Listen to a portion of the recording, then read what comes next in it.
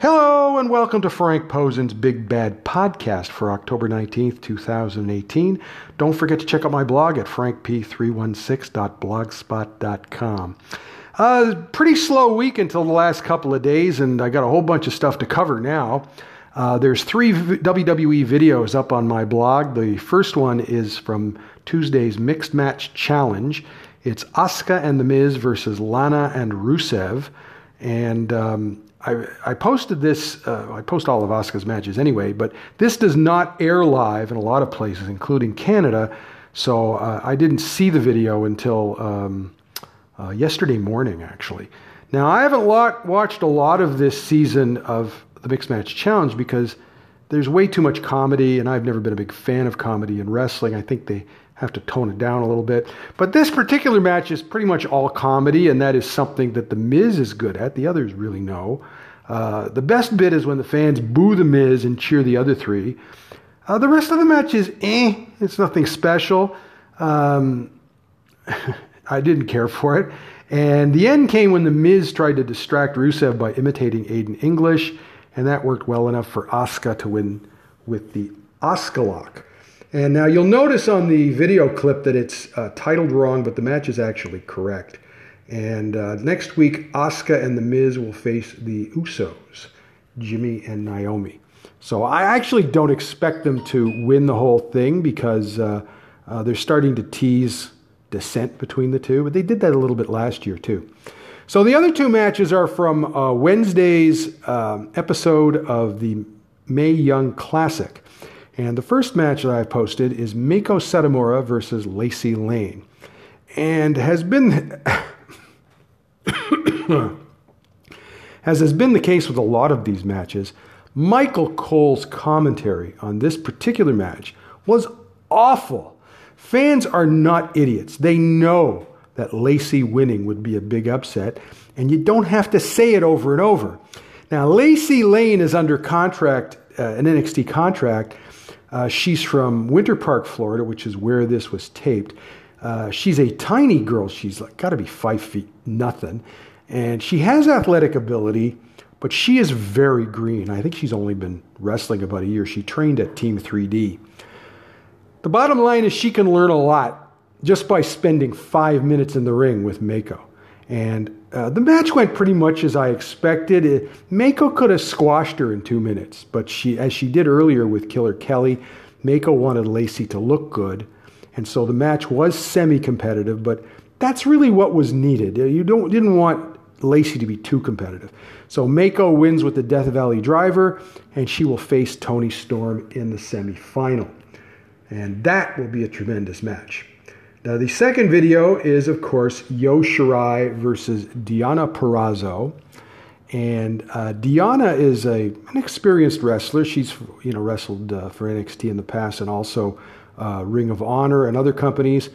The match was reasonably competitive. And I know some fans really like Deonna. I guess she's okay, but I'm not crazy about her. Like, she's now under an NXT contract, and I don't think they have a clue what they're going to do with her. Her big finisher is a Fujiwara armbar, okay?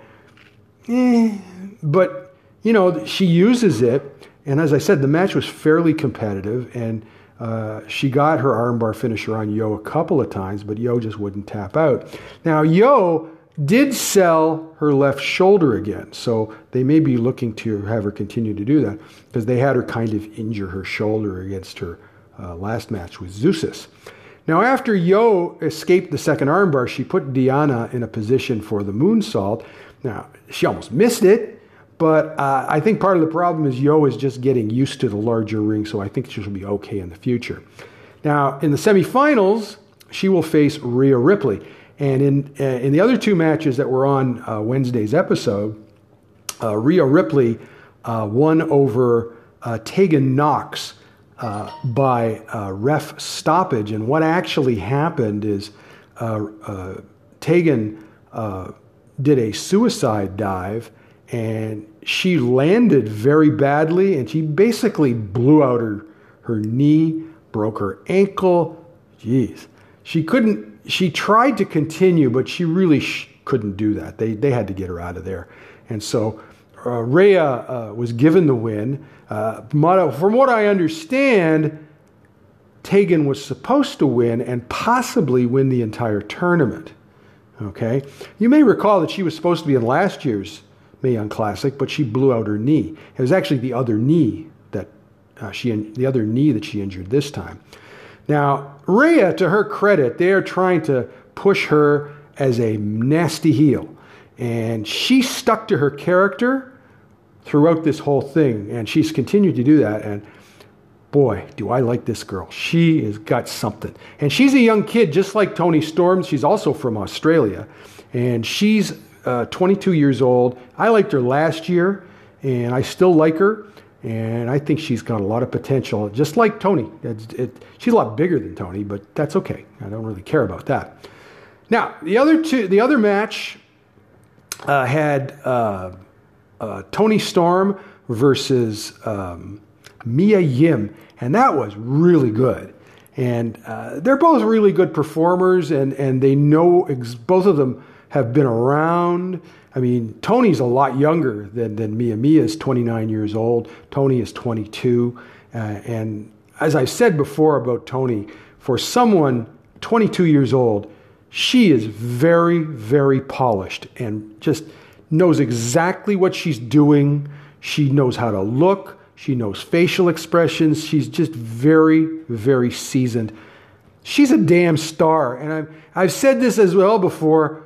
I wouldn't even bother with NXT for her. I'd put her straight to the main roster because she can step into any storyline and she could kill it. I mean, that's how good she is. And I'm also very happy that the WWE has signed Mia Yim, and I expect her to do very well at the NXT level. And again, I would suggest that she is main roster bound as well in the not too distant future. Okay, it's what I would anticipate from her. All right, so wait a minute. Now, I'm looking for something here, just a moment. All right, anyway, a couple other WWE things I want to cover. We've got the Evolution show coming up a week from this Sunday, and on Monday night after Raw, USA Network will be running a special covering Evolution, and that'll run right after Raw. I don't believe Sportsnet is running it in Canada, so I won't get to see it when it's supposed to be on, but E will be running it Wednesday night at 10 p.m., which is after Total Divas. I don't know if that's going to be on in Canada because the Canadian version of E is a little bit different from the American version, but it might be worth a look. Now, as well, a couple other things about that show. First of all, they've added a battle royal to this show. So why have they added a battle royal? Oh, I should also mention they're bringing back some more legends. They're putting a lot of the NXT wrestlers that they've talked about on this show are going to be in the battle royal, along with the some of the legends as well. And the reason they're doing that is because when they first announced the show, they said there are going to be 50 women on the show. So that's why they got to have a battle royal. Otherwise, there won't be 50 women. Okay. Now, the other thing I wanted to comment on was Ronda Rousey's promo on Monday Night Raw. Basically saying what a lot of fans think about Nikki Bella, okay, and the Bella twins in general. And here's the bottom line, as far as I'm concerned. I really wish that Total Divas and Total Bellas would get canceled, because that would end this bullshit about the Bella twins being draws. Because they're not, okay? There is no excuse for putting Nikki Bella in the main event of this show other than shooting footage for Total Divas and Total Bellas. And you know what? The ratings are really bad right now. So I don't even know why they would continue, except that the show is cheap to make. And I'm not sure if there's a contract with E as to how long they can run it and stuff like that. But as far as I know, they're going to continue to run it. And but there was a time when they used Total Bellas as the basis for some storylines in the women's division, but they don't do that anymore, for the most part. And so I don't even watch the shows. And the point is they really don't use them anymore. And the thing is, to bring those two back and put them in prominent positions on the roster when they haven't earned it. They got to beat a bunch of wrestlers to get into the main event, not just, do this kind of hotshot crap. Okay? The other rumor that's out there is supposedly the WWE is going to ask Ronda to appear on Total Divas. And I just don't see her doing that. There's a reason why she moved to Montana with her husband, Travis Brown. He's a UFC fighter, by the way. And the reason is privacy. She used to live in LA. She knows what it's like. All right? So I don't see her doing that. They've been turned down before, by the way, going back to, Charlotte Flair has turned them down. Becky has turned them down. So has Sasha Banks. And they've been turned down before by others. I guess that's the bottom line. And so I just don't believe that she will want to do it. But that, to me, shows desperation. Okay? Why would she want to be on that show? Isn't her life public enough? Anyway. And one other thing I wanted to get to, and that's that, what did I want to say? I forgot already. Anyway, it doesn't matter. I said, the Saudi Arabia show. Some people have asked me for my opinion on the Saudi Arabia show. And I've had this opinion since they actually agreed to do it. I mean, the main reason they're going over there, no matter what they say, is they're getting paid a whole heap of money to do that show. That's why they're doing it, okay? But I will tell you this. My opinion from the very start of them signing to do that show is this, okay? I don't think they should be doing business with a country like that has those type of dictatorial tendencies, all right? That's the way I'll put it, okay? I wouldn't do business with them. I don't think they should be doing business with them. I think, should they have pulled out of this show, this new show, because of what happened over there with this journalist? They shouldn't be there in the first place, okay? Triple H claims that if they want to make changes in their society, they have to do it from the inside. That's what Triple H said. I don't believe that they can help convince them to make changes over there. That's already been indicated. They're not going to change, okay? They are who they are in Saudi Arabia. So the bottom line is they're doing it for the money. Now, the bad publicity over them doing that show, it's a double-edged sword. For one thing, they're getting paid a whole heap of money, and so that makes the stockholders happy, okay? On the other hand, they don't like the bad publicity. So, I don't know. So my thing is this. I did not watch the first show. I have no intention of watching this show.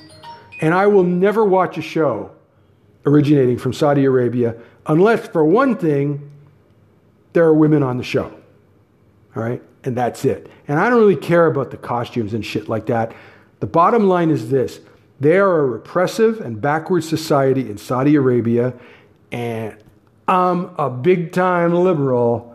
You know, I'm almost communist, for God's sake. So why in the hell would I endorse anything in Saudi Arabia? The answer is I would not do it. And I watch everything the WWE does, but I'm not watching that show, and I didn't watch the first one either.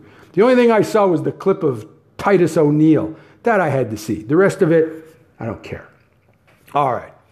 Now let's go on to the UFC. We have some new fight announcements. First of all, if you hadn't noticed, they haven't announced any matches or shows for 2019. And that's, of course, as the UFC is starting a new TV deal in January. And so we'll probably get them hot and heavy starting next month, I would imagine. But I do have a couple of things that they've done. First of all, as you know, they have moved the flyweight title match back to UFC 231 in Toronto. And so it's again going to be Valentina Shevchenko versus Joanna Jędrzejczyk. Okay, so now that they've done that, they had to do something with Sijara Eubanks. So originally, the plan was for Sijara to face Jessica Ai, also in Toronto. But when they pulled her and moved her to Madison Square Garden, to UFC 230, they decided to move her to UFC 230. And so what they've done is they brought in Roxanne Modafferi as her opponent. So that will be on the prelims. Okay. It's a nothing match. Like I said before, Sijara is not a flyweight. She's a bantamweight. And I think it is a real possibility that she won't make weight. The other thing is that she beat Roxanne at the semifinals of the Ultimate Fighter 26. So I don't know. It's a nothing match for me. I don't think either of them are title contenders. Like I never thought, for example, that Sijara was a title contender. I mean, Tough 26 was such a joke. It was awful. All right, so we have a couple of other UFC matches to talk about. The first one is that last week Ariel Helwani of ESPN reported that Kat Zingano and Megan Anderson was likely to be added to UFC 232 December 29th at the T-Mobile Arena in Las Vegas, and the UFC confirmed the match a couple of days ago. The fight will be at welterweight. So Kat has been talking about moving to welterweight for the last year. Okay, she has fought her whole career at bantamweight. So she's had real injury problems. She's 36 years old. She's 3-3 in the UFC. I think injuries have really slowed her down. Like, she had a very serious knee injury a couple of years back. I don't think she's been the same since then. So to me, she's not as good as she used to be. All right. She did win her last fight over Marion Renault, but as I said, this is her debut at welterweight. Now, that doesn't mean she can't win this fight. Megan didn't look very good when she lost her UFC debut to Holly Holm. So I don't know if she'll be any better against Kat. Now, Megan is 28 years old. She's originally from Queensland, Australia. She does live in the U.S., and she trains with UFC fighter James Krause in Kansas City. When she was in Invicta, I thought she improved a lot. Now I'm not so sure, though she was inactive for over a year, so maybe it was cage rust. So I don't know. I don't think either of these fighters can beat Chris Cyborg anyway. So it really doesn't matter. It's kind of I'm not crazy about the match, but I would suggest that if Megan were to win, that might be it for Kat. I mean, what does she do after that? All right. Okay, and we have a late replacement on another fight, and that is on UFC Fight Night 141, November 24th at the Cadillac Arena in Beijing, China. Shayna Dobson announced on Instagram that she is injured and out of her match on that show. She will be replaced by Lauren Mueller. Now, that's probably bad news for her opponent, Yanan Wu. Now, Lauren is 26 years old from San Diego. Her record is 5-0. She came to the UFC through Dana White's Tuesday Night Contenders series. And if I remember correctly, she was a late replacement on that show, too. Now, she won her UFC and flyweight debut over Shayna Dobson. So obviously, Lauren is a much better fighter than Shayna. And that's bad news for Yanan, who is 22 years old from Chaoyang, China. Her record is 8-2, and she lost her UFC debut to Gina Mazzani last year. Now, that fight was at bantamweight, so this will be her flyweight debut. I think the competition level is a little low for Lauren. I mean, but taking a short notice fight will pay off for her down the road. I really like this girl. I think she looked great in the two fights I've seen her in so far, and I don't think taking a short notice match bothers her very much. All right, and she should win this pretty easily, I think. Okay, that's about it today. Again, we don't have a UFC show coming up until next week, and there's nothing else happening this weekend that I could tell. So if there's some new fights announced or stuff like that, we'll see how many get announced and that sort of thing. So again, you can watch those 3 videos on my blog at frankp316.blogspot.com. If you want to leave a comment on the podcast, you can do so, and I'll be happy to respond to any questions. And if you would like to subscribe to the podcast, you could do so at Google Play Music, Google Podcast, iTunes, and Spotify.